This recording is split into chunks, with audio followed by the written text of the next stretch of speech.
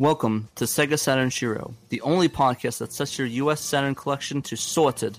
I'm Patrick, and tonight's Shiros are Kay, Peter, and myself. Before we actually record the rest of our stuff, funny story, a while ago I ended up picking up a copy of Contra, and I saw quite a few of them online, but none of them had the 3D glasses. But this one advertised, 3D glasses included and all the rest of it, so I was super excited. I ended up buying it, and it came, and sure enough, it had the 3D glasses, so, it went on the shelf for a little while because I was busy. Anyways, a few weeks later, I picked it out, and I was going to try the 3D mode, and so I went to put on the 3D glasses, and the person that sold it to me, it wasn't the original glasses, it was like these Burger King 3D glasses. I couldn't believe it. So, I've got it complete, but I've got fake glasses. So when I was hearing, what you were saying, Kay, you bought the PlayStation version, I'm thinking, okay, if that's cheaper, I just might do the same thing, because right now I've got Burger King glasses. So, hey, you're the king, at least when you play that game. And yeah, I'm the king, alright? Wow, that went up. So yeah, there's the two versions. There's like the thick case and the thin case. There's a sealed thick case, and that's like $375. Oh my god. Yeah, well... That's PlayStation? If you look through them, you may or may not find ones that include the glasses. And I lucked out, I guess. I paid $20 for mine. Oh, that's disgusting. Why is that game so expensive for? That game, sucks. They said it's sealed. Oh, okay. Oh, well, you know what? I've seen them online before as well, and I've just never bothered to pick them up. I will eventually get around to it. I'm not overly worried about it because most people don't consider that to be, super rare or whatever. So I'm sure I'll hit it at some point. All right, so why don't we dive into the world of the Saturn news and see what is going on. Let me start off with my review of Symphony of the Night and Rondo of Blood on vinyl. So for those of you that don't know, I believe it was a couple weeks ago, Mondo Records released both Symphony of the Night and Rondo of Blood on a vinyl record, at the exact same time. Usually they've been doing sort of a one-in-one, so one this month, one that month. A couple of weeks ago they did the whole shebang and released both of them at the same time. Starting off with Rondo of Blood, not really a lot of variants, just one variant, the first record with blue with black splatter, and the second disc with red with black splatter. And each disc had each soundtrack, so the first soundtrack had Rondo of Blood for the PC Engine, and the second one had the Castlevania X soundtrack that was on Super Nintendo. The Rondo of Blood record was originally released as a exclusive at San Diego Comic-Con, and sold out pretty quickly and was flipped on eBay for $100 or more. But it was released and it sounds fantastic. As a lot of people know that there's a lot of some issues with the splattering effects on the vinyl record just because it can cause some noise, but this one is really clean sounding in it, and I really enjoyed hearing that amazing soundtrack once again on vinyl. It was amazing, and I love the Rondo of Blood soundtrack. Even Castlevania X, I love the interpretations on the Super Nintendo sound chip. And I would recommend picking that one up for sure if you love Castlevania. In terms of Symphony of the Night, that one had the most variants, where it had the limited edition variant with a black, gold, and bone colored whirl on the record, and that was limited to 1,000 copies. The other variant they had is a translucent red vinyl, like a blood red, like a red wine. It looked really great, and that's the one I went with. The cool thing about the soundtrack is that it had 7 exclusive Saturn tracks that were originally on the Saturn version on the record itself. So it had Guardian, Vampire Killer Remix 1 and 2, Bloody Tears Remix 1 and 2, and then Beginning Remix 1 and 2. Same thing as the Rondo Blood record. It sounds fantastic. It looks great. Packaging is really cool as well. I kind of really wish they would have used the original packaging, but what they use is pretty good. Just the original Saturn packaging by the original artist looked really great. The only downside I had with this record is that it did not have I Am the Wind on it, which was kind of a really big killer for me because I really love that closing credit song. It sort of seemed really relaxing. A lot of people think it seemed out of place, but I thought it was really relaxing and really mellow. Like Rondo Blood record, it sounds amazing, and I love listening to it. Have you guys checked this out or had any interest picking them up? Well, I'm a big fan of the Symphony of the Night soundtrack, and I've just not too long ago played through Rondo of Blood, and that sounds really, really awesome too. So, the more you talk about vinyl releases, the more I get tempted to just sort of take the dive and do it, because the sound quality is phenomenal, and these are just top-notch soundtracks. So, yeah, at some point I'm sure I'll dive in as well. Yeah, definitely. It sounds really great. I love the soundtracks wholeheartedly. And actually just beat Symphony of the Night again on the PlayStation 1, and it's just as great as the first time. Rondo of Blood, I believe it is released through another shop. I don't know exactly the name, but you could probably hunt it down. Symphony of the Night, they sold out of the Translucent Red, the limited edition, and I think the bonus sold out. I'm not 100% sure on that. They also released a black vinyl variant, so if you want to pick that up, you can also do that, and it's readily available.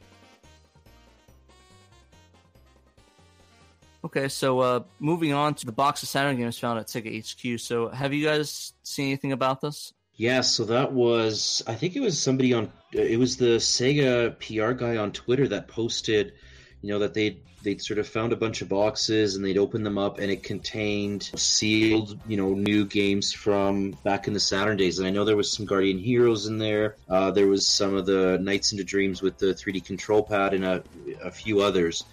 And I mean, to me, that is, well, first of all, it's an awesome find. But second of all, I know that Sega, at least back when they were in San Francisco, they sort of had an area in their office, it's almost like a vault, where they kept multiple copies of absolutely everything that they had ever released in the States. So we're talking Master System all the way to the end of Dreamcast.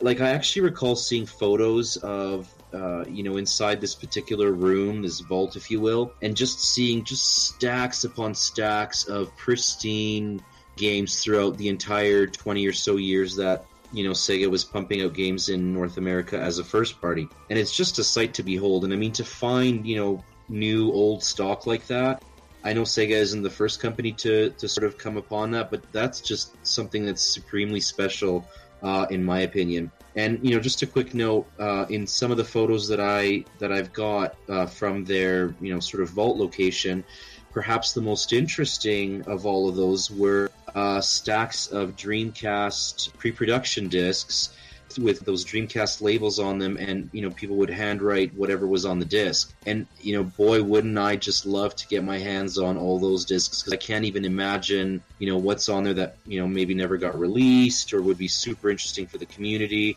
And I'm sure there's more than just Dreamcast. I'm sure that includes Saturn as well as a whole bunch of other things. So I love reading and hearing about discoveries like that. I think it's super cool and it's exciting. I very much doubt that this is stuff that Sega is going to put out for sale or make available for their fans to somehow get a hold of. I don't think that's going to happen, but it's a really awesome thing to read about. I love that kind of stuff. Yeah, apparently a lot of the stuff they had that was extra, they gave out to other employees, and they had a lot of really rare stuff. Like they had boxes of the Nights into Dreams with the controller with the 3D pad.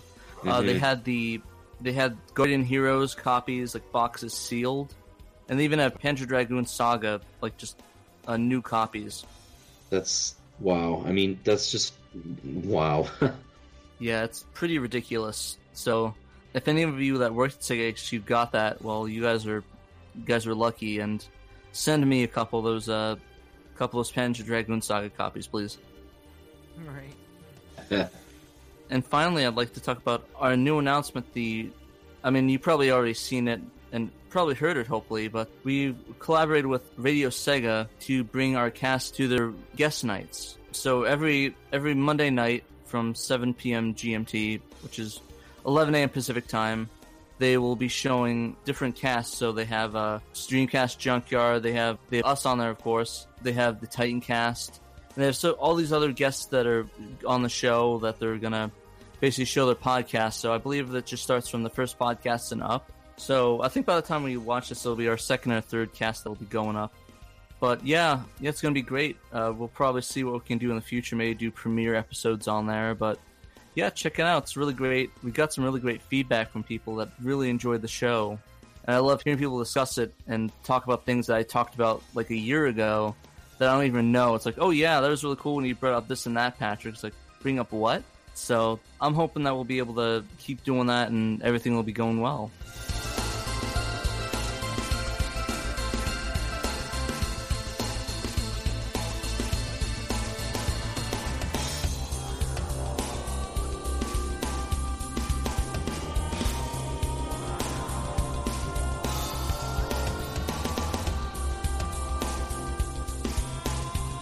We'd like to introduce our guests both the immortal John Hancock and Mr. Steve Wright. How's it going, guys?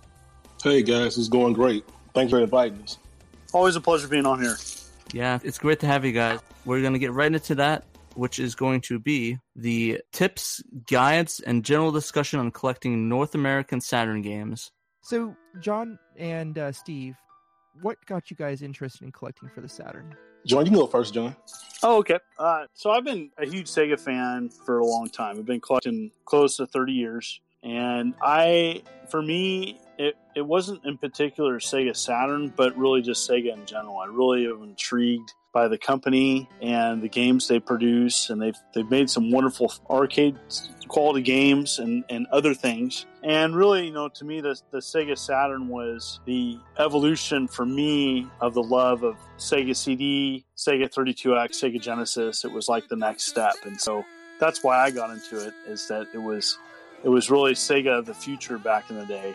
Well, the reason I got started collecting Sega is because back in the day I couldn't afford it. My mom, me and brothers, I had two brothers and two sisters, so we had just one Super Nintendo. And my cousin, he had like Sega Genesis. So when I went over there, the Sega was just like, it was amazing. Like I remember my first day getting, he got Sonic 2. Me and him actually went half and half. I had cut grass for a week, and to get Sonic, it was coming like that little promotion they had, on whatever it was, but I can't remember it now. But we both went into KB Toy Stores. We put our money together, got this big old Sonic package, and we played all night. The music was amazing. And I even played Sonic 1. That was really crazy. I remember just always saying, and all my friends had Sega Genesis, and I always wanted it. So growing up, as I get older, I was able to buy me a Sega Saturn. And I remember buying a Sega Saturn, and just the system was just so revolutionized. It was like CD. It was like, look at the system today. It looks better than the PlayStation 4 to me. I mean, it still looks like it could hold up today. It had like a cartridge slide. It had two controllers, the 6-button controller. I still love it. That's the best for the fight. And then like arcade perfect fighting games. I mean, it was just mind blowing. It was just, I loved it. And then the long box stuff, craze. I mean, whoever had a big long cover magazine, or an instruction book. Some of them were okay, but the other was just the amazing artwork. Like I still remember like Mega Man X4. That's still my favorite game. I love that game. And the music, it just so much Sega Saturn. So yeah, I can go on and on. I just love it. Man, you have excellent taste in Mega Man games, dude. I love it. I love Mega Man X4. It's such a good game. The soundtrack, and then it's just so different from the PlayStation version. It's like so much stuff is happening under the background, and the music and the animation. Even the animation on Mega Man 8 on the Saturn. It's so cheesy, but it's still so good. That voice acting, though, man, it's like golden standard. Oh my goodness, tell me about it. It's so cheesy. So, what would you guys say is the most interesting piece that you've collected so far for Saturn? Why don't we start with you, Steve? My white Japanese Sega Saturn, because when I was stationed in Japan, I remember when the Dreamcast first came out, and I never knew there was a white version of the Sega Saturn. So when I was getting ready to leave and come back in the States, I found out about a white Sega Saturn, and I saw it in Akihabara, and I was like, oh my goodness, this is like a white Sega Saturn. It was just pure clean. It was just excellent. It was so pretty. So I had to always get one. So years later, I finally able to get one, and when I found out that you only need a Pro Action Replay to play both U.S. and Japanese games, I was amazed. I was like, okay, I still like the regular U.S. Model 2 Saturn, but that white one, it just something speaks to it. When you see it, it's eye-catching. It's like it stands out in front of all your other video game systems. So I think that's pretty interesting that I have. I'm going to agree with you. Like, I have so many different Sega Saturn consoles, and they're all US consoles. They're all nice and black and all the rest of it. But I do have, even though I have ways of playing Japanese games on these systems, I do have a white Saturn because it just looks super classy, So I love it. It's great. It's an amazing system. Sega really put their heart. You can see they really put their heart in the system. Too bad that the marketing sucked over here and it came out of the bad time after all that failed 32X garbage, which I hated, but I mean, it failed, but it was still a great looking system. You can see the heart and soul of Sega, just in that system. Well, and you know what? I think that's why it's, one of the top sort of collectible systems today. Because yeah, you're right. People in the day, they just ignored it. There was no, need for it like there was for PlayStation or Nintendo 64. But nowadays, people are just flocking to it because they're just discovering all this amazing stuff that you can play on the Saturn. John, what about with you? What's sort of the most interesting piece that you've got in your Saturn collection so far? Well, the nice thing about collecting a long time is that you kind of collect things before like the hype and the buzz and the popularity of something. I've been collecting a long time, and my love for Saturn is very gradual. I have a lot of interesting pieces. I have import games. I have a near complete collection. But the one thing I really think is odd is the Lost and Found volumes 1 through 3. I don't know of many people that have all 3 volumes together. And what these are is these were either demos or unreleased footage or commercials and or unreleased games on separate volumes. And it's really hard to complete these. The first one was offered at Classic Gaming Expo in 2004, and it's nothing great, but it's one of these things where there's only so many copies of it. Less than 50 copies of each volume floating around. You had to go to a show, and you had to be present.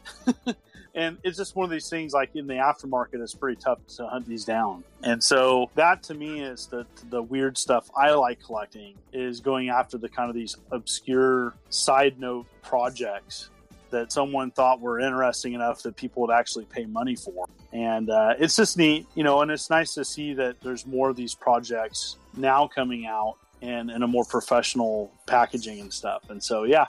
That would be probably my more interesting piece for my Saturn collection. For sure, Lost and Found is not even something that I think too many people, have heard of, like you mentioned. My favorite piece out of the whole Lost and Found set, there's an old, I think it was like a McDonald's crossover with Batman commercial that's on one of those discs, and the video quality on the Saturn is actually really good, but it's like a cheesy 90s video, and it was promoting, I can't remember which Batman movie was coming out at the time, and the girl was taking an order, and the manager told her to go get more fry boxes or something, and she goes to the back room and discovers the secret entrance to the Batcave, and like it was just pure cheese. But that's the kind of stuff that Lost and Found had, and I agree with you. I think it's super interesting, the sort of obscure things that you can pick up for the Saturn. There's only 25 copies of the first run. I apologize. I think I said 50, but yeah, there's actually only 25 copies of the first one, just to make it that more painful.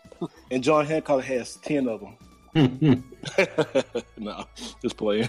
Yeah, no, that was funny. No, I definitely just one copy. I actually have to go in over John's house one of these days and dump his copy of 3, because I have a copy of 3, and the creator of that did not put the data on the second disc. Oh, wow. Yeah. Literally like a blank disc. Yeah, it's literally a blank disc with the Lost and Found label on it. Number Wow. 21, I think. It's kind of a funny story. So I was like, I don't know whether or not to keep it blank and then just, get a copy, or get John's dump and then burn it to that disc. And mine may not have anything on it either. I think it's important to note that whole project was barely made, and part of it was uncertain on if there would be a demand. It was released at a time in which very little Saturn stuff. Saturn was like something newer, and so it was an interesting project. And so, yeah, I'd love to see what mine has on it. Look forward to that, Kay. I'm thinking that maybe the data was on there, but maybe just after years it maybe just rotted or something like that. Because I know that there was on an old CDR, right? Just like a disc. It literally comes up as blank and asks me if I want to record. Oh wow. Yeah. Because I know that happened to me in a couple CDRs I own that I burnt like in 2003 that are just like don't even work and aren't really recognized. So. Hey, speaking of burnt disc or the CD disc about the Saturn, how many of the Saturn games can you put in a regular CD player and listen to the soundtrack? Because I know a couple games you can do that with. There's actually a ton. Like a lot of it, I've actually ripped audio from. Like I know Batsugun you can, as long as it has Redbook audio, you should be able to. That's another thing that's amazing too, because Sega always kind of like put stuff forward just a little bit just to test to see what's out there. You know, Nintendo was always super duper safe. You know, even going back with, I don't want to get off topic, but you know, like the Mortal Kombat, you know, I say trilogy, but the Scandal or whatever you want to call it. You know, Sega said, "Hey, come on over. We have blood." You know, Nintendo said, "No, we got great sweat, but we still got good graphics." You know, and Sega was putting soundtracks on stuff where I know as a kid I love soundtracks. You know, video game soundtracks.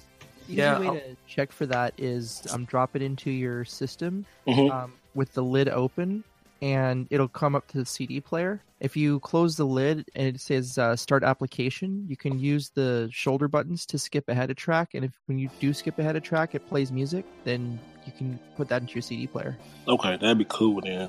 Yeah, and it's more, and really anything with Redbook Audio could do that. Like a lot of the Sega CD games, a lot of them with Redbook Audio, like I know for fact Snatcher, you can listen to straight, like just put in your CD drive, or your, like a CD-ROM or CD player, and you can listen to it. A lot of the funny thing with Snatcher though is that a lot of the audio tracks with the music are on the disc, so you'll have the music, but you'll have the audio of them talking as well, which I thought was pretty funny. But what's even more interesting about how forward-thinking Sega was with this system is that there are a few Saturn games, mostly I believe in Japan, not exclusively Japanese, where you can drop the disc into a PC and you'll actually find like wallpaper, things of that nature. yeah, I know that both Toy Commander and Sonic Adventure on the Dreamcast is able to do that. Was there any Saturn games that specifically had that too? I think most of the Sonic Team games did have that. Like I know Burning Rangers has a whole bunch of wallpapers, so does Sonic Jam, Nights into Dreams, so those are the ones that come to mind for me. That's pretty cool. Sega was such a promising company, they just didn't know how to market, and I just kind of blame that on the Japanese market because they're very stingy. They don't like to work with a lot of people. Even the stuff with the YouTube stuff, how Nintendo takes down content, you know, they just always been real bullish and pig-headed and just set in their ways. And that stuff didn't fly over here. Sad to say, they just faded away, just like, you know, we were going to put up with that. Definitely. I personally, I think if they would have took the risks at Japan, I think they would have been successful. But I mean, that's how time rolls, I guess, right?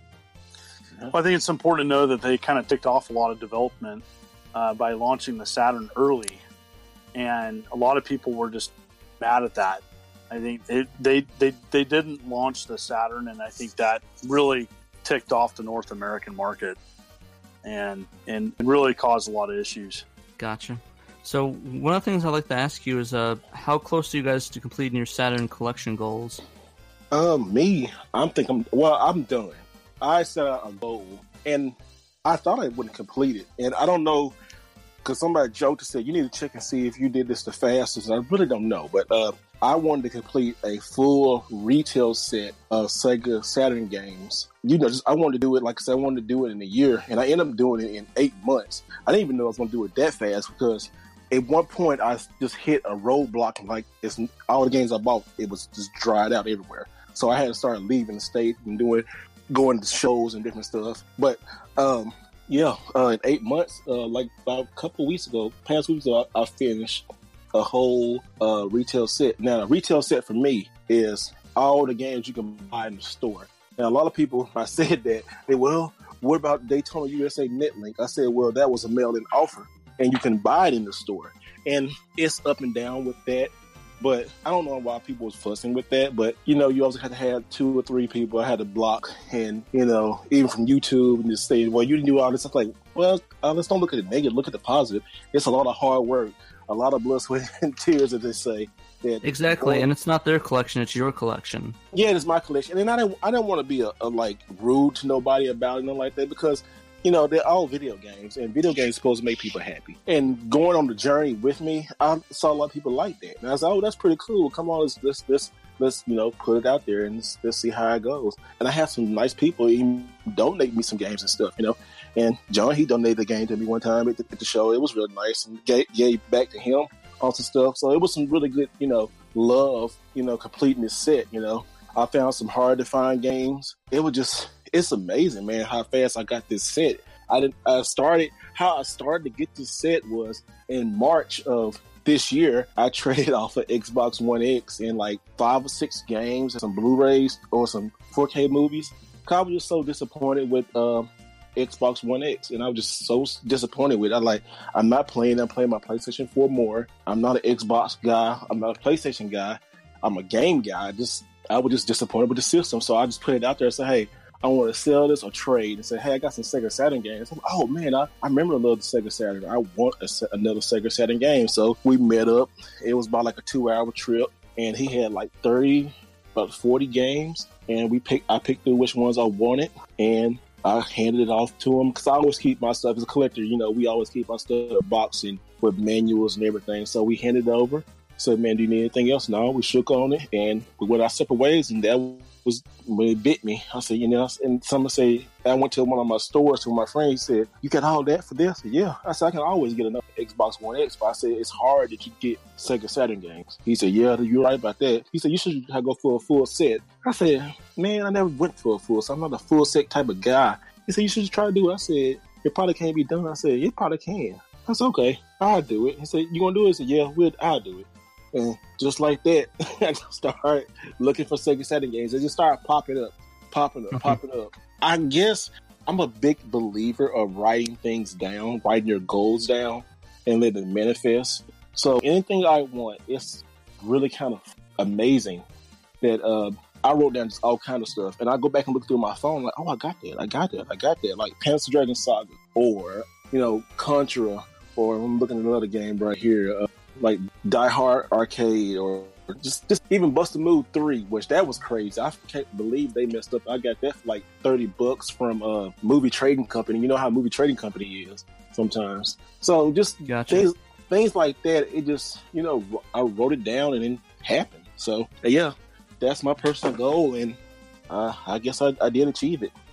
Man, that's you gotta say, I think that's really amazing that you just sat down, did your goal, and that's why I really love your collection. What you've been, because I mean, I think everybody's been seeing you post about it, getting more and more, and I always loved seeing that. Cause like, oh, he knows what he wants to do. Like, he has a target goal, he's gonna reach it, and I think that's what a lot of people should do for the collecting. Be like, you want this, and you're gonna do it. You know, I want this game or or all of it, and that's sort of what I liked about that. Oh, thank you, man. It's a power, it's a power of positivity, you know. You just got to write stuff down and just think about it and do it. And also, to find some good people and to trade with, too. What about yourself, John? So, you know, for me, I think the biggest challenge is because I collect so many different things and want to have a video game comprehensive collection for a future museum. And so that's always been my number one goal. And so it's a monumental task to try to have a comprehensive collection of everything as best as possible on a budget. And it's been a great journey. Like, you know, I have 28 complete game collections, North American. And this last year, because my Nintendo collection was on public display, I really was focused on that because, you know, I wanted to have as many of the games complete as possible. And it's you know, when your collection goes on public display, every little dent, every little scratch, every little thing is just there. And so that was my focus for this last year. But I've been collecting Saturn for 20 years, and it's evolved. I didn't go out with a goal of having a set, and it's gotten closer and closer. And I met people like Steve that helped me out, and people along the way. And I've gotten a couple games every year, and now it's down to 13. I'm down like 13 games, and I have 13 parts of games that I need that are separate than that. So I'm in the like 25 range of completing the set. And for me, you know, whenever you go for a set or say, I'm going to complete a set, you're going to have immediate judgment of people say, well, you don't include this, you don't include that. And for me, my definition of a complete set would be every variation of every retail game offered for the collection. And then everything else is in like a separate category, like demos and variations and stuff. So, I mean, the hardcore people that specialize on like a particular set can get real nitty gritty and picky on like what's all included, and there never will be a consensus. But I think, you know, if you have a version of every game included with your collection, for me personally, that's good. And so I'm still on the journey. I am working on a larger sale for Daytona, and hopefully I'll have that in my possession soon. So that's exciting. That's something I never thought I'd have in my collection. I definitely really enjoy collecting for the set, and for me, I've just picked at it over the years, and so this is something 20 years in the making for me. Okay, so I've been collecting for Saturn for an extremely long time, and I think it was back in like 2008, 2009 that I thought, I'm going to go all the way, I'm going to go, for every retail game. Mm-hmm. And in 2010, I achieved that goal. So, and I mean every retail game. So that didn't include Daytona Netlink, although I came quite close to picking one up. And it didn't include a demo that was missing, and that was Sega Screams Volume 2. But in any event, I did get every single retail game. But then in 2014, I had a bit of some challenges in life, and I ended up selling off a good portion of them. And of course, it only took a few months for me to really regret that decision, and so I've sort of rebuilt back up. Since then, I've been wanting to rebuild my collection, and I'm really kind of just back up to all retail games minus 2. The 2 that I'm still looking for are Winning Post and Galaxy Fight. I'm just waiting for the right time and the right price to come along to snatch them up, and no big rush for me, but it is pretty exciting. It's pretty cool. I really wish I could say like I'm doing this and that for a set, but really I think my goal with the Saturn was just to play the games mostly. As I think the thing I like about the Saturn the most is that every time I think I know it all, there's something that just goes left field and hits me in the side of the face that I don't know anything about. So I have a small collection, nothing too big, but mostly my collection stuff is just games that I really want to play. So like Symphony of the Night, House of the Dead, things of that nature, like the games that really interest me. Since I got the Raya, a lot of stuff has been just stuff that's been ripped from my collection or just stuff I found online. So mostly just playing wise, and due to the way that my collecting is just all over the place for like Dreamcast, Neo Geo, Sega Saturn, SNES, I kind of cooled down a bit on Sega Saturn, especially with the prices of the US games and all the games in Japan that I really want that are sort of going up in price. So I kind of became more of a gamer than a collector, unfortunately, because I'd love to get all those big box games and all those really cool case and stuff, but it's like when you're spending $100 per Neo Geo game, MVS game almost, and when you get in that upper echelon of the Dreamcast stuff, you kind of have to see what's the most important in the collection. If you want to get that extra Dreamcast game that you always wanted to play, but you didn't have the GD-ROM, or just a Saturn game that you already have on the Raya. The thing that I find fascinating about this particular cast and this group of people is that we have a bunch of collectors of various types. Steve kind of being the newbie who has decimated the collection, like one of the fastest I've ever seen, and John, who is handling multiple collections, and juggling them all, getting them as he can, and Peter, who I did not know. So does that mean that you still actually have Daytona Netlink, Peter, or did you skip out on that one? That's still one that I'm on the lookout for. Okay, so it's not just Galaxy Fight and Winning Post, but it's also Daytona Netlink and then Screams Volume 2, I'm assuming. I started my Saturn collection back in like 97 because I bought one from Blockbuster. Anyone who's listened to the first cast knows about my Blockbuster Saturn story. But I, as of about a week or two ago, I'm down to one, and that's Screams Volume 2.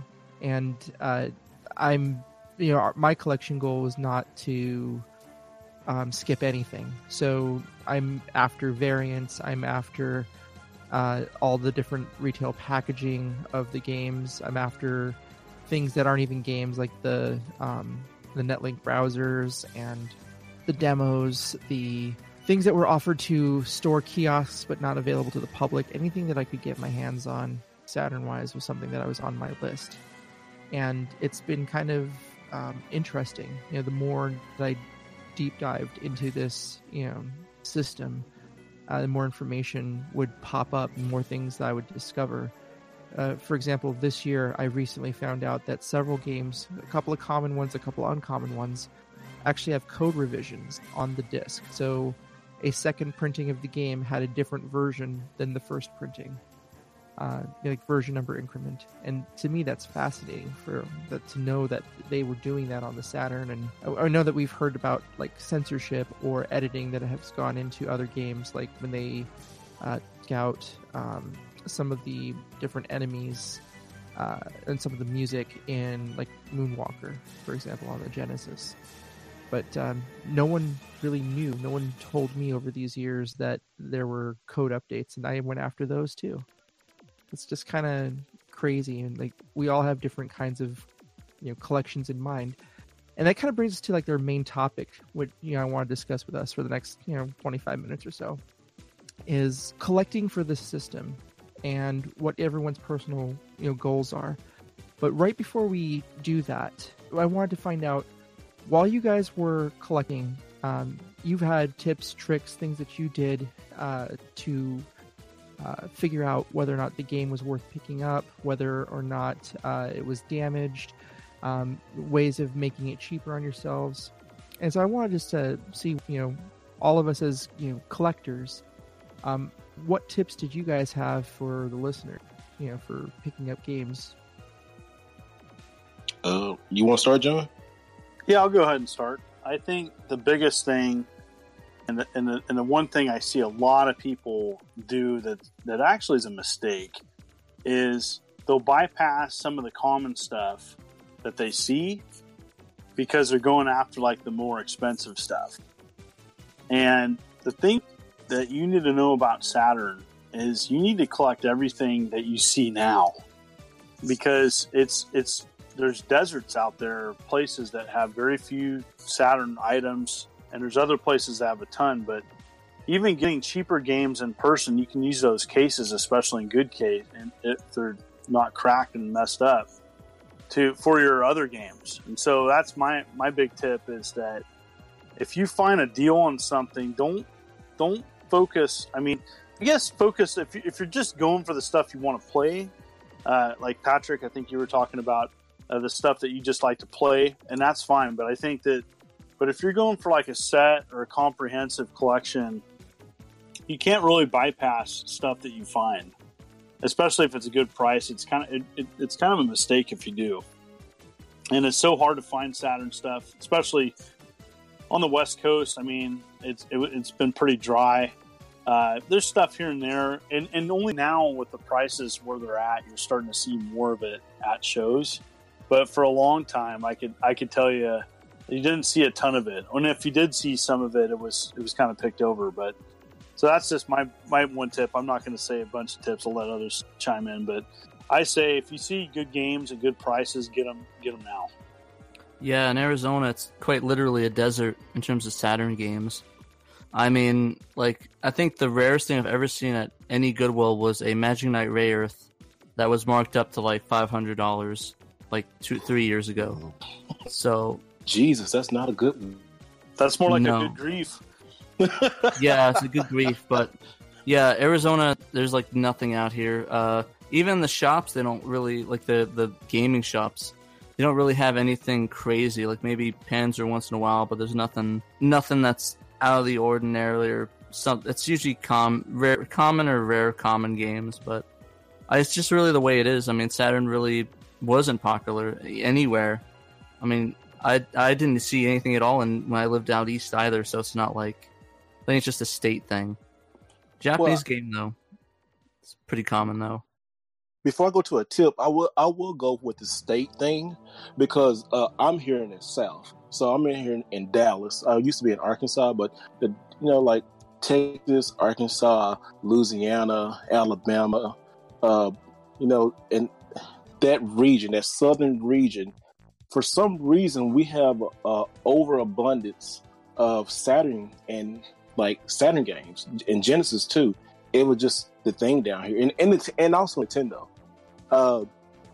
I see Saturn stuff all the time. There's just like right now, I can easily pick up 40 Saturn games and good titles, and it's weird to me. But then when I hear people talk about you guys, you say like it's a desert, and I'm like, it is crazy. Like, wow, it's far few in between. It's crazy. Is it like that? But I don't know. I think it's just a southern thing that guess we love our Sega down here, and it's always, and people just didn't really hold on to. I mean, they held on to it, but they didn't hold on to it because since I guess also another thing, Walmart was such a big distributor, so I guess some of that stuff from Walmart and there's a lot of retro game stores down here too. So I'm always to knock stuff out down here real quick, Steve, when you were doing your collecting, were you picking up a lot of like sets of games? Yes, I would. So this is how I achieved my goal. And I guess this is kind of a tip inside of there. Whenever I went and bought my games, I always. And another thing too is like the southern region have a lot of garage sales, yard sales, whatever you want to call it. So I would go there and I'd take like $100 for the weekend, and I would just load up on trade bait. I would just buy all kind of stuff, especially like controllers. Now it's not so much because GameStop stopped it, but Wii controllers, Xbox controllers, PlayStation 3 controllers, you can find those like for $2 a piece. Sometimes you can I remember one time I went to Goodwill and I got 8 Wii controllers, the hookups to the TV, there's a bar. I got all that for $10. And I'm like, dude, you serious? They said, yeah, let's go ahead. Because this guy came in here and bought the Wii U system. I said, okay. So I took that and flipped that at GameStop and got money to go back and buy more Saturn games, stuff like that. So you buy, flip, learn how to do that. Also, too, another thing, once you buy a lot of stuff from different people, don't do it just to get stuff out of people. Make relationships. People, I hate when I see people complain about this. They worry so much about getting a price for a game, but they forget about making a relationship with somebody. Like, you gotta make a relationship with somebody. It's like John. John didn't really know me for nothing, but we had a couple things on Facebook here and there and stuff. And John has probably 1,000 people talking to him and stuff, But then once we find a common bond, and I say, hey, John, I saw him at PGRE, and I just start talking and develop a friendship, like, hey, man, do something for you, not because I want him to do something for me, because out of the kindness of my heart, I know he's a great guy. I know he's a good dude. You want to do stuff for people. You want to take care of your fellow gamer. It's too many. It's so many games. Games gonna be here when we leave. We can't take games with us. We need to enjoy them here and now. But make sure to take care of you. Make a relationship. A relationship is the most important thing in collecting. I tell you that for anybody. Just like we had tonight, we had like a big buy sell trade meet. One instant, I'm going for, I guess now, GameCube collection. So somebody had Fire Emblem. I had a Nintendo SP, the Nintendo version. Guy wanted it, and I was gonna sell it for $100. The guy wanted for the GameCube game, he wanted it for $125, and I said, you know what? He helped talk him down to $100 for the Path of Radiance. I said, okay, cool. And I said, man, since you talked him down for that, I'm gonna let you have this game, this SP for $75. And he said, really? Yeah. So he gave him the $75, and I just PayPal him $25. And we all got what we wanted because we took care of each other. We weren't trying to be greedy. So that's what I'm saying. That's the biggest tip. Take care of your fellow gamer, because you never know how it's gonna come back on you. I can't tell you, it was so fun at PGRE that I got 2 or 3 free games, and I just being nice to people. I'm not doing it so I can get free games. Listen to me, don't do it to get free stuff. Do it to be kind, because I'm telling you, it will come back tenfold. Man, I have to say that was a great tip. Like, have the deals come to you, make those relationships. Have the guy on Facebook, hey man, I got this game you're looking for this amount of money. Have the deals come to you, talk to them, make friends, and hang out with them. Yes, and hang at those, and don't leave somebody after the deal, And you know what? Sometimes you want to bite the bullet for a game. So what? The relationship is the most important thing. But I'm telling you, 9 times out of 10, that's where it's going to be, because the game is going to end up somewhere, but the relationship's going to last forever. You don't know how many good relationships I done had by video games. It's amazing. It just made me feel good. I love it, In all honesty, the real treasure in game collecting is the relationships you make along the way. Mm-hmm. Exactly. I can say that for personal experience. There's been many people that I've met through this hobby, through the community, particularly here in the Northwest. John being one of the most prized ones. You know, and all of you guys are very important to me. But this tip that Steve is talking about, it's very real, and it's part of the reason I think why I wanted to do this kind of cast. You know, like I want to speak to this. You know, just for just like a moment. Steve posted his goal, you know, and announced, you know, his completion of what he felt was his goal, and you know, his complete set. And all we saw was, you know, a lot of people congratulating and a lot of people nitpicking. And I'm gonna be frank. I mean, those people are.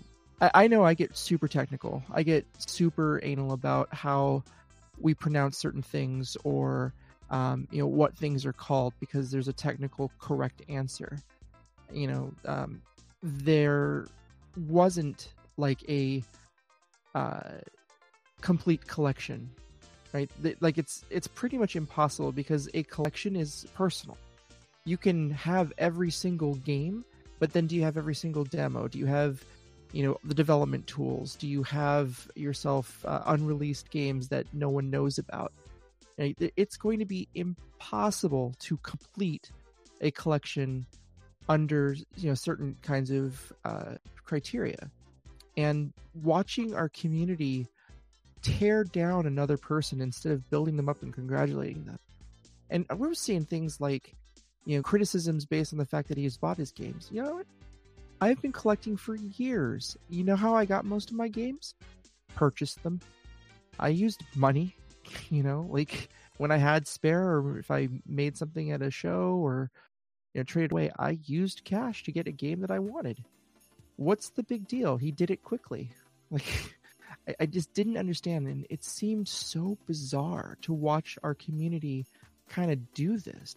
I just think that's all the wrong mentality. You just gotta love what you collect, and you gotta not nitpick about it. Like, oh, well, it's not complete because you don't got the registration card and the rare obi and the stickers and this, that. It's like, if you like what you got and you're happy about it, you should congratulate them on it. At the end of the day, it's just gonna be you with the collection you have. I've seen a lot of that in my journeys. Just to chime in. Sorry, just cool. that. I you know, with my collections, I can tell you, for every 5 people that have congratulated me, there's been 2 or 3 people that grumbled or said something mean and hurtful, and you know, it just goes back to what Steve was saying of just bonding with the people, with the relationship.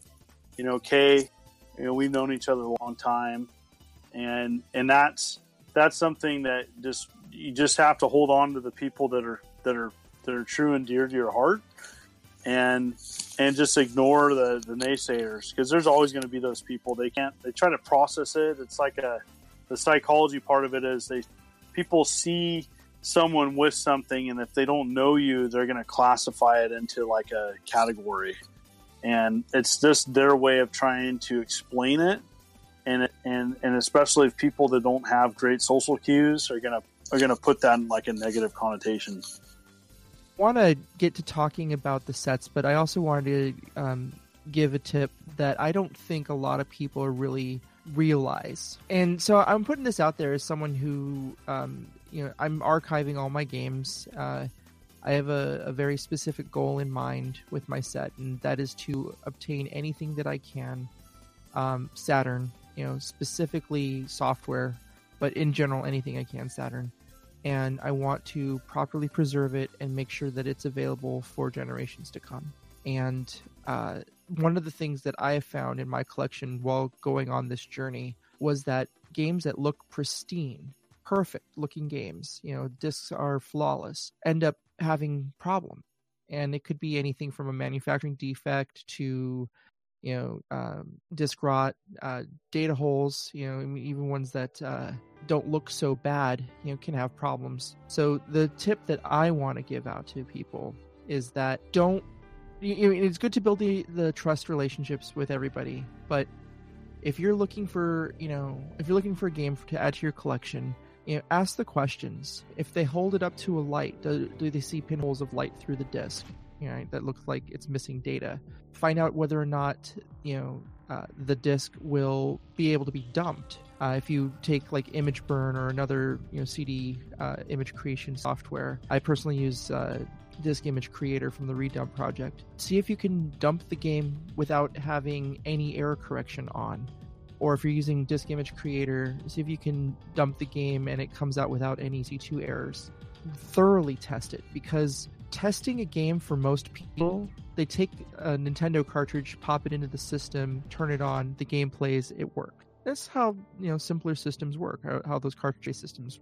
The way optical media works, there's an executable file on there. The Saturn or any system will go ahead and run that main program and then start calling out for assets that are located on the disk. And just because the program started and it runs and you see an image on your screen and you can move your guy, doesn't mean that there isn't an asset somewhere on that game that can't be read because there's a huge hole in it. And I see people trying constantly to sell off games or trade off games that have just thousands of pinholes in them. And they say, oh, I tested it, it works just fine. But that's, once a piece of data, once that physical media has been damaged, it cannot come back. CD technology does have the ability to have error correction, it has error correction in it. So some of those pinholes, it can, play the game just fine and all the assets are fine because the calculations are available. But too many of them, and it's not going to work. You're going to hear skipping, you're going to have stuttering.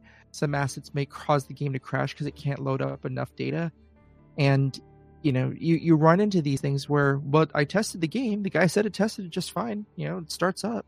That's my tip for people. Rip a game, especially if it's important to you or a really expensive game. Ask the seller if they're willing to try to dump the game and show you a readout that there's no errors. Ask him to take a picture of it, on the from the shadow side, in front of a very bright light source to see if there's any data holes in it. You can't put that data back. There's no way to replace it, So with that, the last little piece of our main conversation here that I wanted to talk about is what constitutes a Saturn, like a North American Saturn set to you. We kind of went over this a little bit when we were talking about your guys' personal collecting goals. And so I just wanted to get these out as like the different options that we all see as being included or not included. John, I'd like to start with you. For reiteration purposes, you don't consider the demos and you don't consider the variants as being important in your set, right? Correct. I consider those extras, and part of that is just going off other collections and how they're categorized. Like, I think a game set, I guess for me, a game set is exactly that. Something that's a complete game that was bought in retail. And then everything else is kind of in a separate category. So I guess I'll start with that by saying that when I go for like a complete set of something, it's mostly with the emphasis of game, of it being a video game and having it part of a set.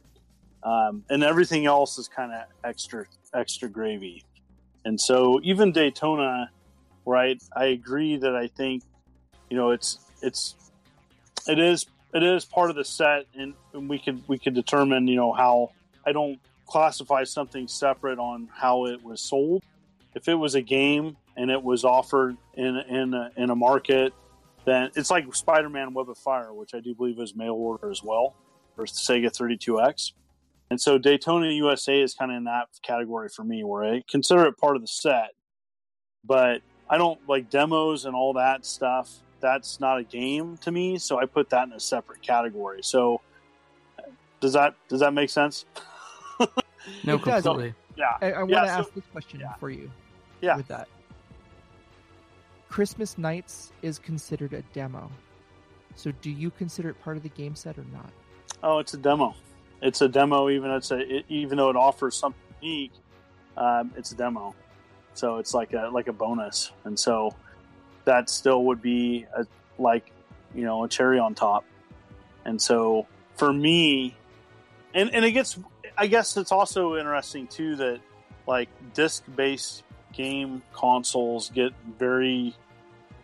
There's a lot of asterisks. There's a lot of variations out there. PlayStation included, and to where there was maybe something offered on a demo disc that wasn't offered on a sold, and so. But for me, it's that's how I classify it. Yeah, it's kind of funny though because I would consider Christmas Nights in Japan to be part of the Japanese set. It's a funny antidote because it actually is sold as an actual game there. They do a lot of weird things in Japan. That's so true. I know firsthand. I missed that place, but it was some weird sales. And it speaks of that also to it. Some places, you can go in some shops and you couldn't buy it because you was American at the time. I'm like, huh? Like no American sales. I'm like, oh, okay, well, bye bye. That's a huge bummer. Yeah, I know. It's still some places like that in Tokyo. Really? I never knew that. So they would just not sell you anything? Yeah, like some of my friends, I got some wrestling friends, and some places they go, they said no American. Dang, that's a huge bummer. I know, right? So I guess I'll talk about what I consider my full collection. I guess, what's a full collection to you?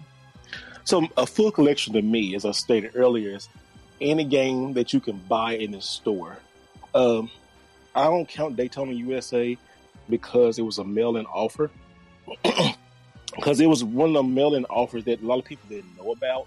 Even though it was, I'm looking at the history, because even back then, I didn't even know about it. And I guess it was, I don't know how you had to get it.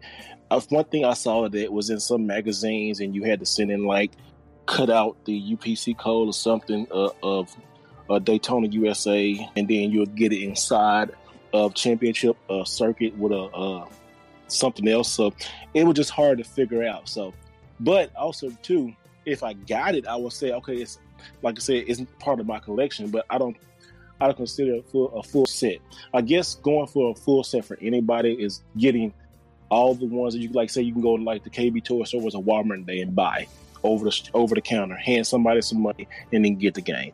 That's what I think a full set consists of. So that's why I went for it first. Okay, and then you find out like the demo disc, like Scream and Daytona USA is like a bonus disc, and then Christmas Nights and stuff like that, where you can like get custom stuff for it, custom cases and stuff like that to add to your Sega Saturn set. Because I looked at it right now as I'm looking at my set down. I had it on a Billy bookcase, and I have it's really tight too. The pictures floating around still. It's 7 rows of games, so I says 35 games on 7.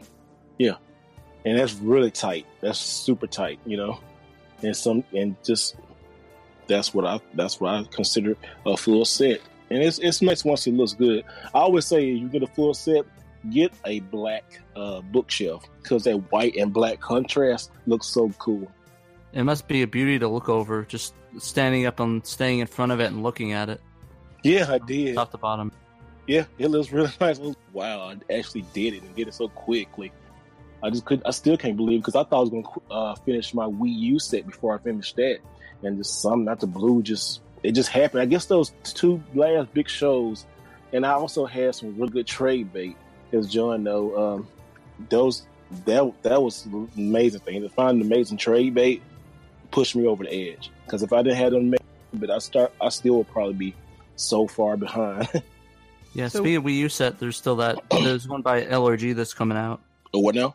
The Wii U set, there's a new LRG release coming out soon that they're going to push out. Oh, great. Those are in a separate category. just to say. Okay. Okay. That's a whole other conversation, man. Yeah. That's what I wanted to get into. Right? So you're talking about like limited run games, pushing out additional games that are not, and I mean, by their very nature, they're meant to be limited, and we get that. We look at some of the games that came out on the Saturn, and we're just strictly talking about the US, right? Mm-hmm. Almost all the working design games had a random disc put into the case. You didn't know which one you were going to get unless you're buying it on the secondhand market. Oh gosh. How do you guys as collectors feel about the variant disc art or the Yeah. other releases like Knights coming in both long box form and in the pack-in version with the standard CD jewel case. Yeah, and that's really what I find fascinating about that, Kay, is that how differently the collecting of what a set is, what a complete U.S. set is, because we have three different definitions where I agree with you saying that, yeah, there's a U.S. set, but there's also the non-variant U.S. set on top of that, which makes it even more complicated. Can we just get an official word from Sega? Can we just do something? Sega, what did you consider a full set of all your list of games you came out with? I think then, because if they seriously, if they came out with something and said, "Hey, this is an official list of what we have," I think it would clear up a lot of confusion because as gamers, we're proud of our collections, but also too sometimes we're very confused on what it is. It's okay to be confused, but it's never okay to bash somebody else or demean somebody because they didn't get what you didn't. That's just really silly. But a complete collection is too personal to classify, and so we're always going to argue on what something should and shouldn't be. So Kay, you're my friend, and I know you have a comprehensive opinion of a game set, and I or set in general, and then I think other people well, that's not a game, so that should be in a separate category. And then there's other people what about demos and what about this and that? I think even if Sega came out with saying something, we still would have disagreements on what a complete set is. It's not like they know any more than we. Honestly speaking, They'll probably be like, you guys actually care about the Saturn? Yeah, some suit's going to come out and make some statement, but it's did he collect Saturn? Does he know what he's talking about? Or is he just representing the company? It's that's just my thoughts. We just gotta go on the cliff, gotta climb up the steep mountain and bow down to the great Saturn Shiro and ask him to get the official word. He'll punch you first. Well, so I actually sent an email to Sega a few days ago with that very question. I got a reply back, and it was just one sentence, and it just reads, "The Saturn is not our future." So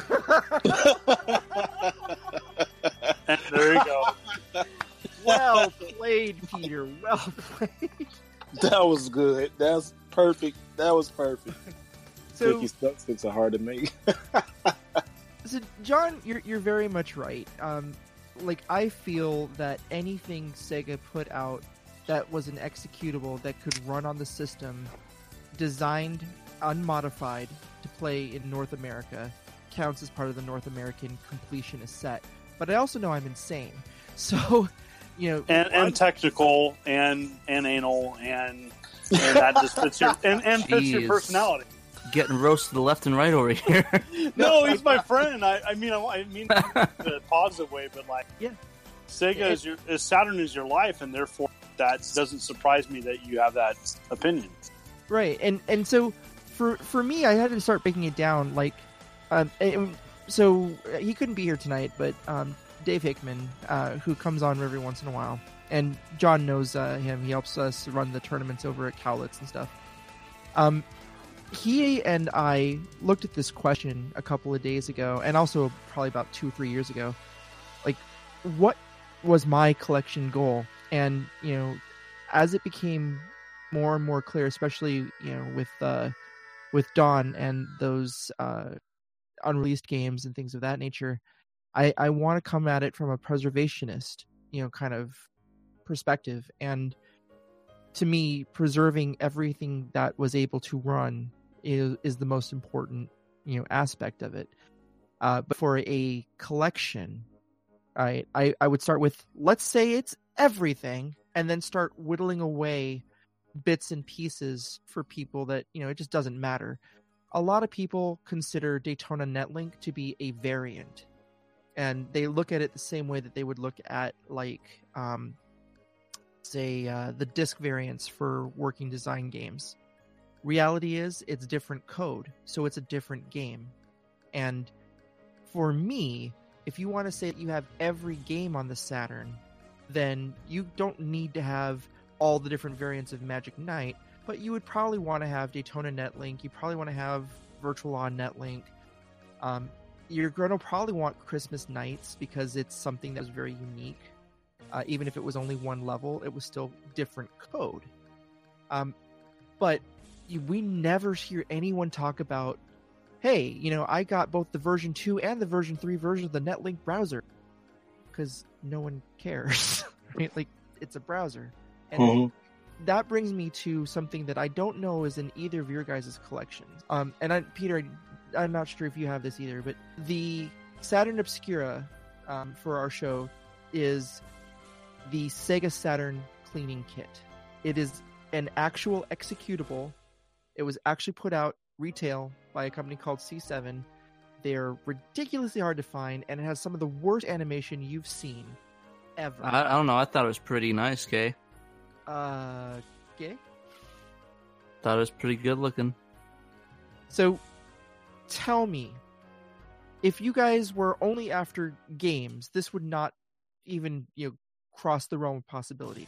But if you were looking for a complete set of anything that was released in the retail market, would you consider this very obscure, honestly horrendously done executable program to be part of this set? Would it need to be included?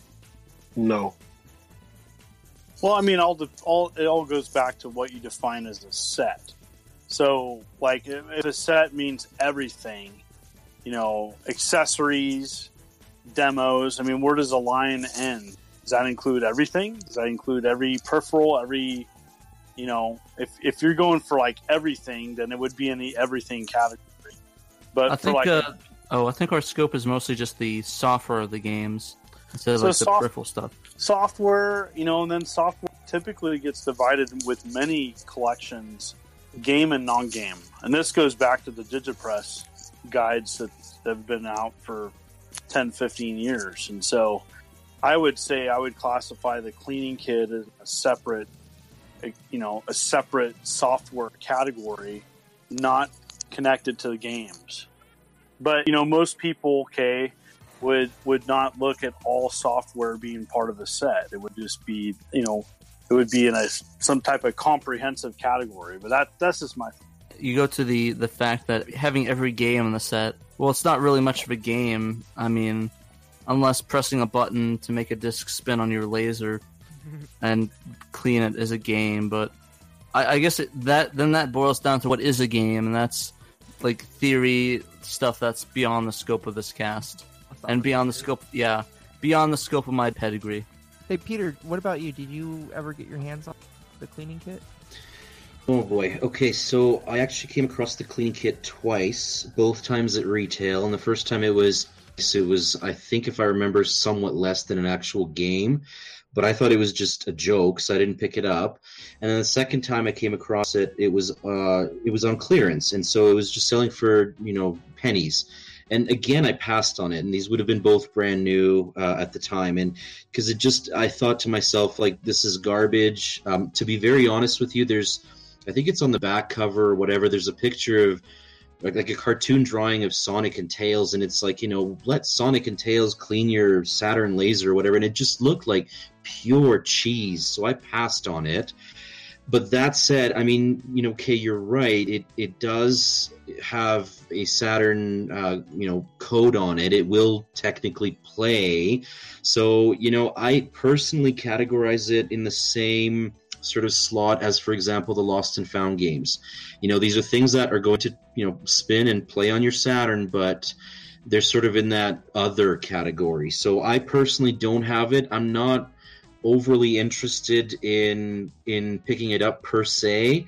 It's just, to me, it's just one of those weird oddities more than anything. I don't think that you can actually spin up Lost and Found without some sort of boot disk or modified Saturn, though. Yeah, that's true. You've got a point there. And I mean, like, I have a friend who picked up the cleaning kit, and inside was the Saturn disc, and it had some bristles built into the CD side that would actually sort of go over your laser lens. And I believe it also had like this little vial of some sort of a liquid. Yep. Anyways, this friend of mine ended up drinking this liquid by mistake one day, and like he vomited for days. And so it was another sort of turn off for me. So I never ended up getting it. You never took a sip? No, I didn't. No. Did the same friend lick the back of a Nintendo Switch cartridge? He could have died if he had too much. That stuff is Could have. wow. What a story. Ugh. Okay, so we touched a little bit about variants on discs, but what about content? So let's assume that a complete game, right? Now we're going just one step beyond the disc, right? But we're talking about box, manual, case art, inserts, or extras that come with these. Some of these games, particularly the working designs for Magic Knight Rayearth and Dragon Force, came with stickers.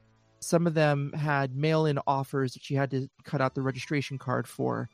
One of them had 3D glasses in it. What are you guys' thoughts about the completeness of a particular game, whether it has these particular items or not? John, how about you? Well, this is one of those things where, I'm collecting many different sets, and you get people that just get super, super focused on the complete of something. And in general, a game to me is I would say, which is, there's discussions on what CIB means to people and what, and so for me, a game that has the disc, manual, and case and spine art is a level of complete good enough for me personally. But some other people say it can't be complete unless it has all the extra stuff that came via retail. So the warranty card, if they had extra things, if there's everything has to be included. So that's super important to people. And I think this comes down to, if you have a complete game collection of something, that complete can be defined differently. And so I think at least it has to include the case, the manual, and the disc, and the other things which Rick Weiss once defined as goodies. Those if you're saying you have a complete game collection, then that does have to be included. And so, especially if it was offered in retail. Now, send away stuff is subjective because that wasn't offered in the package when you bought it new. And so you might have to destroy part of the game to get part of the game. So that's debatable. But for me, that doesn't really count. The variation stuff, that's extreme. But I think asking for a complete copy of something, I think many collectors would agree with that. Hey, how about you, Steve? I agree. When you just talking about Dragon Force, I just pulled out my Dragon Force to see what it had in there because I never looked, and it has this backup RAM cartridge sticker. And what sticker did you get? Oh goodness! I should have what said sticker that. Did you get? Let me see. It says backup RAM Dragon Force. I haven't even played this game, so I don't know the characters. That's so bad. I need to play this. Aww. I know, right? Where everybody, hey, you got some of the games, you haven't played them all? Not every last one of them. But the guy and the girl with the blue hair. Ah, nice. And then the disc is with the girl with the blue or greenish hair. Yeah, Astea. Yeah. You have a sticker I'm missing. You can't have it. No. God darn it. Time to build that relationship, Kay. I know, right? I do, but I'm one of them type of people that I love the little goodies inside. I'm a big thing about swag with games and stuff like that. I always try to get the little extra stuff and put it in there. It just makes the game feel like more special for me. I don't know, I like that pecking feel. I guess because I grew up within the age of, when you get prizes and cereal and stuff. So that's how I got my first cameras, actually through a Cheerios box. I had to send a way to get my own camera. So yeah, I think I like this stuff like that. I think it makes it more complete. Like I said, CIB is, to me, is you got to have, front and back case, a really good manual, and the disc, and if it did have like stickers, say like Magic Knight Rayearth, that's debatable on that. But long as a good CIB, I think it has to have all that stuff in there and make sure it's a really good. It's not have to be water damaged because we've seen some Sega Saturn games that's been I ran into a couple of these before on my journey, and I just had to sell those off. But you get the game. But the back would be water damage, and also too, like the instruction book would be like just crispy, like that, like a taco crispy, and just be. I hate that, and you have to like I ran into a stale like that, and I had to trade that off or sell that off at a cheap price because I got that in the bundle. But I hated that. It was a really good. I kept the disc, but just the other stuff was just like horrible. The case is great. It was just horrible. Hey, Peter, how about you? Okay, so I've really wrestled with exactly what is complete and like a full set, and was available to the public. I consider it, part of the set. And in terms of a complete game, if it had special extras, like, for example, a backup RAM sticker or maybe the 3D glasses or whatever, then obviously that's necessary to me. Where I think I get a little bit hazy is some of the games had, generic inserts. And so you could have like 20 different games that would have potentially all had the same insert. Like, for example, send in proof of purchase of 3 games, get one free or whatever. That's a lot less important to me. If I buy them and they include it, that's great, but it's not going to, turn me off if it doesn't. Because it's really tough to sort of figure out, what should it have come with back in the day? What did it include, what didn't it include? And so for me, game, case, manual, and then any extras that actually came with it, that's what makes it complete for me. I'm kind of the same way with Peter. That the generic, like the slide in or stuff like that, or the actual case itself, I don't really think that matters much, as long as it's the content that was exclusive on that or came with it. So if it's like some case that can be switched out, I'm not going to ask for like $10 less because it's not the original Saturn case on it. The reason that I brought this particular piece up is my copy of Contra for Saturn did not come with the 3D glasses, and I spent ages looking for those glasses. Just mine like too. I spent ages looking for those silly RAM stickers after I figured out that they all came with them. So what I ended up doing, and maybe this is counts as a foul on my part. I'll have to put myself at the mercy of the court. But PlayStation version, like the first version of that same game on the PlayStation, was a double CD case, and it included a folded up version of the same glasses. So I bought one of those, and I took the glasses out of it, and I shoved it in my Saturn case. My question is, do it. Yeah, do it. Who's gonna know unless you tell them? You told the world. Lie. Yeah, just lie. You're not my friend anymore because you have a fold on your glasses. It's like it's a PlayStation logo on the side of it instead of a Saturn one. No, they're just folded in half because to fit it inside the case on a PlayStation. That's it. And honestly, like if I ever find another copy of that game and I can find the glasses, I'll swap it out for the legit thing because I'm just that OCD. But it's little things like that, little differences that started hitting me.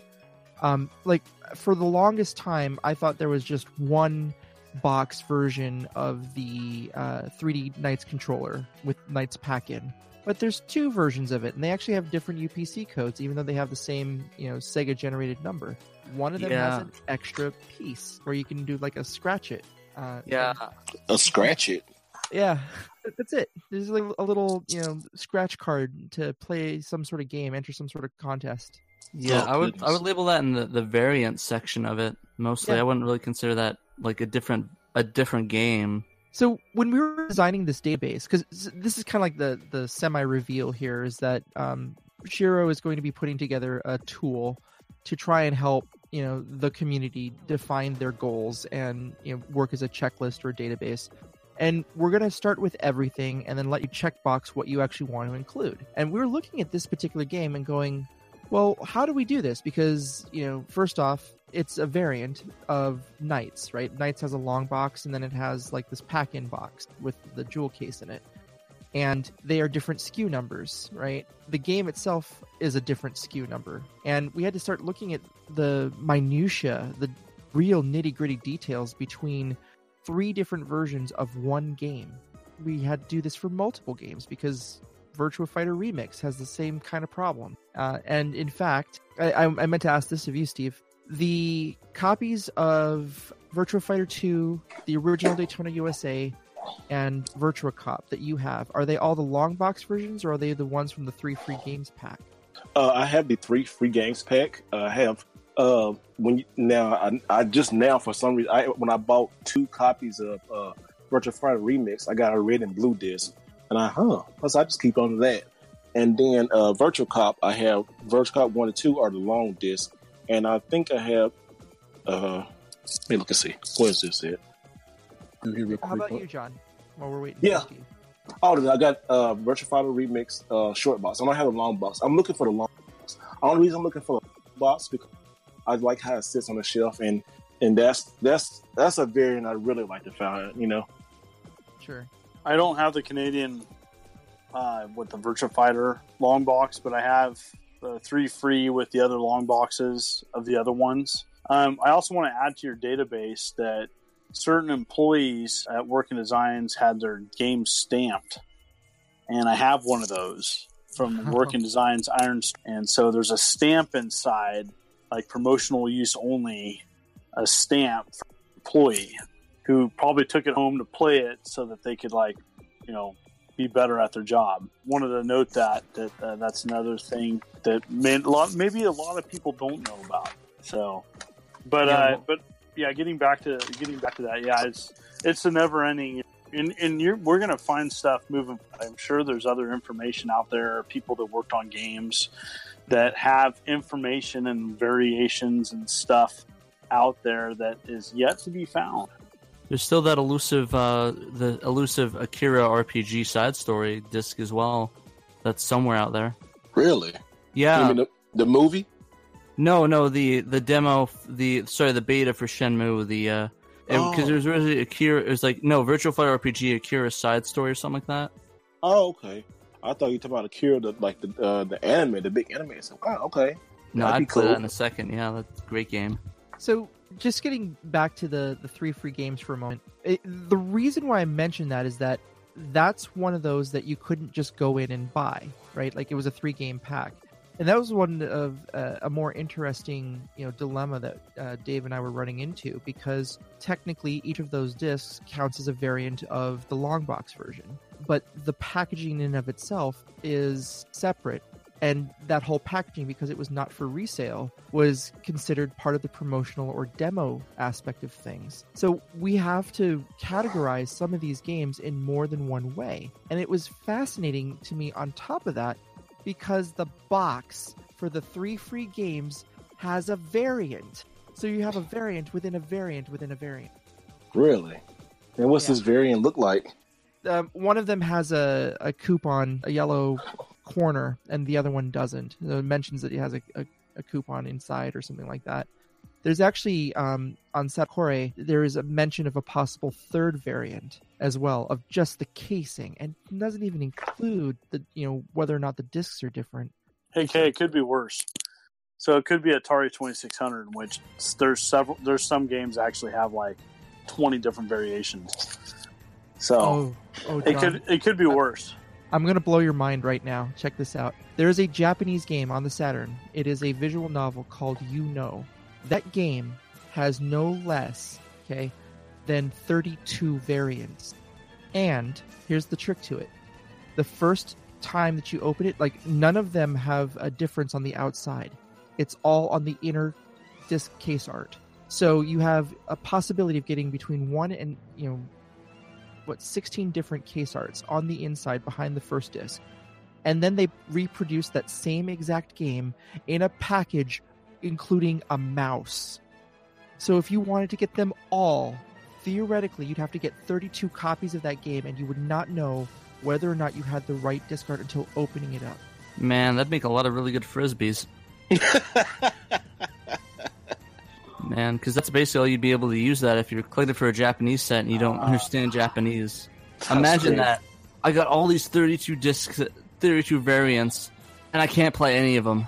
Where are you going to put 16 copies of the mouse, in package, right, complete? It's ridiculous. That's a YouTube channel right there. someone obsessing about getting every variation, ordering it, and opening it up online. It's called You Know the Pain. It's really funny. Like when we start branching from the North American set and you go into like the Japanese set, you have some games that are exactly the same game, exactly the same data, 2 completely different SKU numbers, and it's all because they had different cover art. Or you have like and you have 2 SKU numbers, one with the mouse, one without, and you have 16 different possible variations on the art, and you can't tell what you're getting.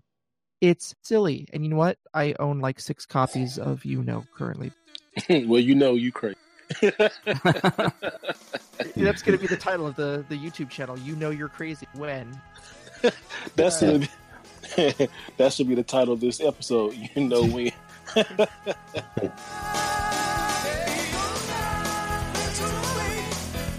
I'm having a great time, you guys, and I wanted to thank John for taking some time out of his holiday schedule with his mom for hanging out with us for all this. And it's been a pleasure. It's been a pleasure, Kay and Steve and everybody. Thanks for having me on. I'd love to stay on, but I actually have to still do a video tonight for my own channel, and so I'm gonna head on out for that. And I want to say thank you. It's been a pleasure, and you guys got something awesome going on here. Yep, thanks, John. I really appreciate it, and hopefully we can have you on sometime in the future. Take care, guys. All right, take care, man. Later. Okay, so just a couple more things that I wanted to mention in terms of collecting and what some people consider part of the set and what some people count and what some people don't.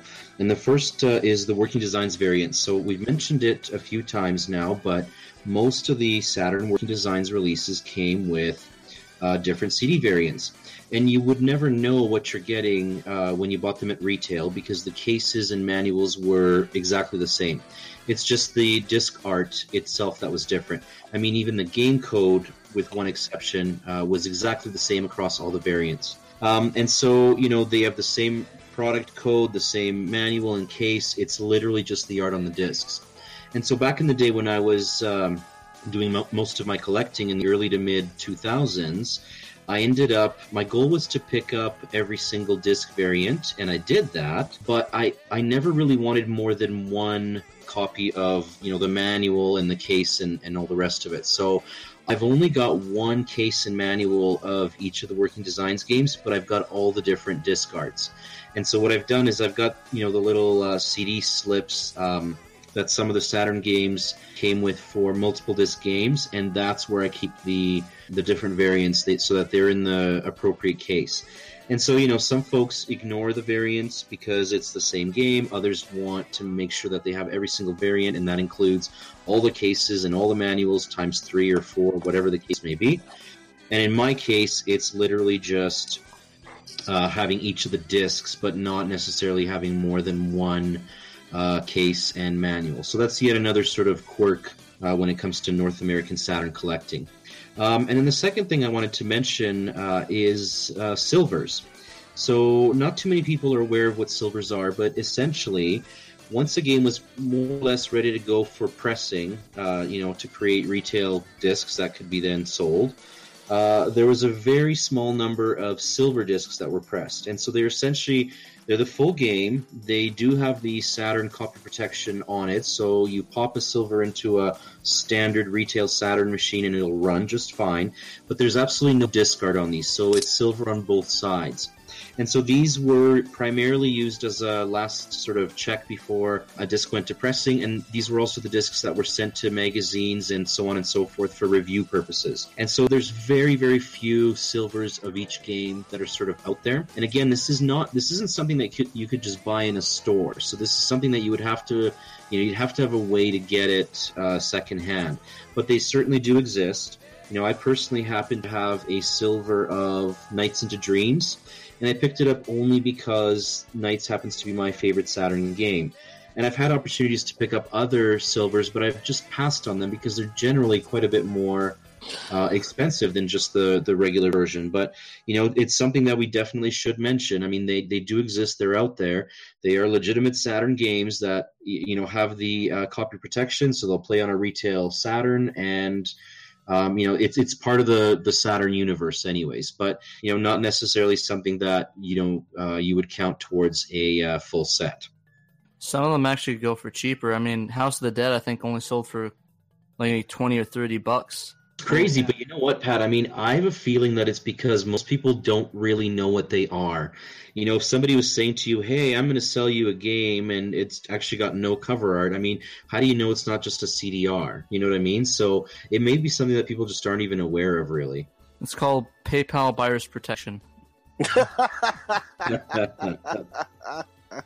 I remember that. I think I was a challenger for that Knights for a little while too before I gave up on it.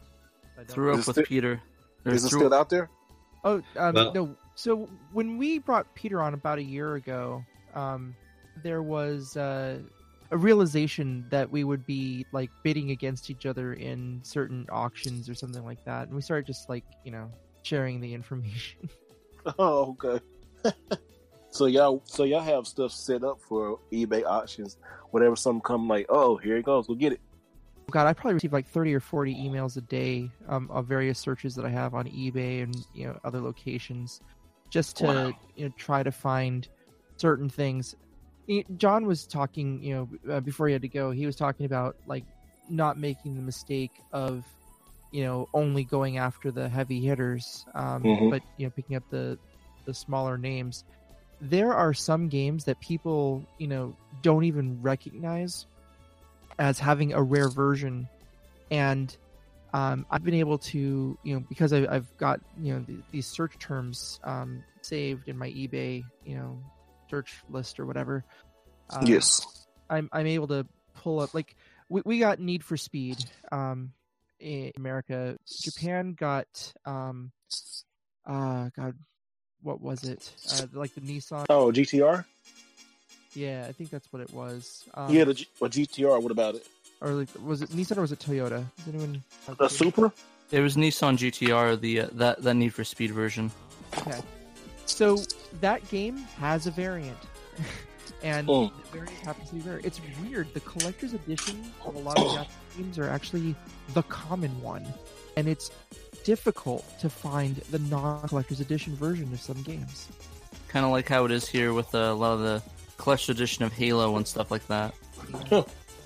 Hey, Peter, you were talking about the disc variants. Do you have any care about the other variants, like the gun pack-in for Virtua Cop 1 and 2? So, yeah, good point, Kay. And yes, I do try to have both. And so I do have, for example, Virtua Cop 2, the standard jewel case that comes in the bigger box with the Virtua gun, as well as the standalone long box. And that includes, obviously Nights into Dreams. You have the standalone long box, as well as the larger, box set with a 3D pad. And we can even talk about Virtua Fighter Remix. There's three colors of discs that you can get. There's red, blue, and purple. Were a little bit different. The purple was the standalone long box, and then the red and the blue were, one was a jewel case and one was just a cardboard slip. And I think it's because some of them were, I believe, pack-ins or mail-aways or something like that, whereas the long box was available at retail. And from what we can gather, it was actually only available for retail up here in Canada. So believe it or not, out of the Virtua Fighter Remix variants, that was the first one I picked up, and it was extremely cheap for me. Shot up in price. But yeah, so any of that kind of variation, do try to go after that. And that does mean that, you're going to have multiple copies of certain games, but it's all part of the experience for me. So that I will definitely go after. Pick up the standard CD size jewel case version of Sega Rally. Oh man, okay, so I'm aware of it, and no, I don't have it yet. So I should add that to my list of things to hunt down. But yeah, I'm aware of it, yes, and it is definitely a variant for sure. Wait a minute, you talking about the short box version of Sega Rally Championship? Is it the NetLink edition one? No. Okay.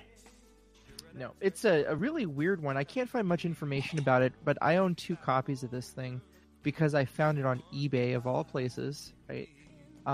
Just happened to be browsing around, and I noticed that there was someone selling standard size CD case version of Sega Rally, and I'm all like, what is this? And it, I believe, was supposed to be some sort of pack-in, but this guy had like 30 some odd copies of it, so I actually bought 2 of them. They were all brand new, sealed, and I kept one to open for dumping, and the other one I kept sealed.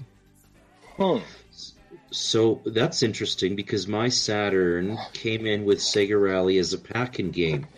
It's got a big sticker on the outside box saying, Sega Rally Championship included. And you'd think that would mean small jewel case, but it actually came in with the full retail long box, the silver copy. So it's weird. Yeah, definitely weirdness. And I think we're going to run into that with pretty much any, collection that you do, any Saturn game, or quite frankly, any system. I looked at NES cartridges for the first time a few years ago, really looking at variants, because I was like, why does this copy of Super Mario Brothers seem so much lighter than this other copy? And we started looking at like the labels and all sorts of weird things design-wise were changed based on whether or not it was the first version, the second version, revision of the hardware back then. It was just kind of like a crazy time. And now trying to be a collector of all of these items, it makes it interesting, it makes it fascinating, and it also makes it very flippin' difficult.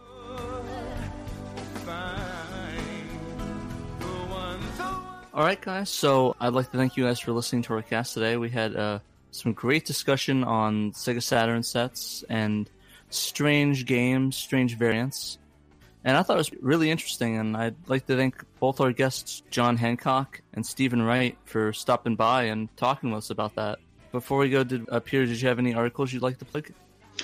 Yeah, so by the time this cast drops, I would have just put out the Sonic R article. And that's just such a polarizing game, so I encourage everybody to go and have a read at that. I took a pretty good in-depth look at that. And I've also posted a screenshot gallery, and I'm going to be doing that with every article that we put out now, because I find that we get a lot of folks that really look through the screenshots. It brings back a lot of, it engages a lot of commentary from folks. And then, of course, there's a link to the article right in there. So we went ahead and did that with Cotton 2, and we've gone ahead and done that with Sonic R. And then beyond that, the next article is going to be a short little expose on Sega Saturn manuals. There's some really interesting stories in some of the manuals that came out, some oddities and some quirks. And so it's going to be a really neat article about of Sega Saturn manuals. Nice. I'm definitely excited to check those out. I always love reading your articles, Peter. Thanks, man. What about you, Steve? Do you have anything to plug before we head out? Yeah. You can check rightwayphotography.com. All my links will be there, from YouTube to Instagram, all that good stuff, I'm on Facebook, follow me there. And just type in Steve Wright Jr. They say Right Way Photo. Just follow me there, man. I'm pretty much everywhere, trying to rebuild my YouTube channel up. So go give a shout out, a like, follow, all that good stuff. Nice. Definitely love to check that out. I always love seeing your collection photos. I'm doing some more tips and tricks and stuff about, photography and video games, because I got a video soon about just how to take good pickup video footage, because I just hate to see how people just get new games and just throw them on the table or somewhere and it just look like crap and you can't see nothing. So I'm definitely going to try to help people out with that. And John wasn't able to join us. He had to head out, but check out his YouTube channel, the Immortal John Hancock. You check out a lot of people like Metal Jesus Rocks. He makes several cameos in that as well. But yeah, that does it for us. Have a great night. Thank you for listening. And remember, you must play Sega Saturn. Sega!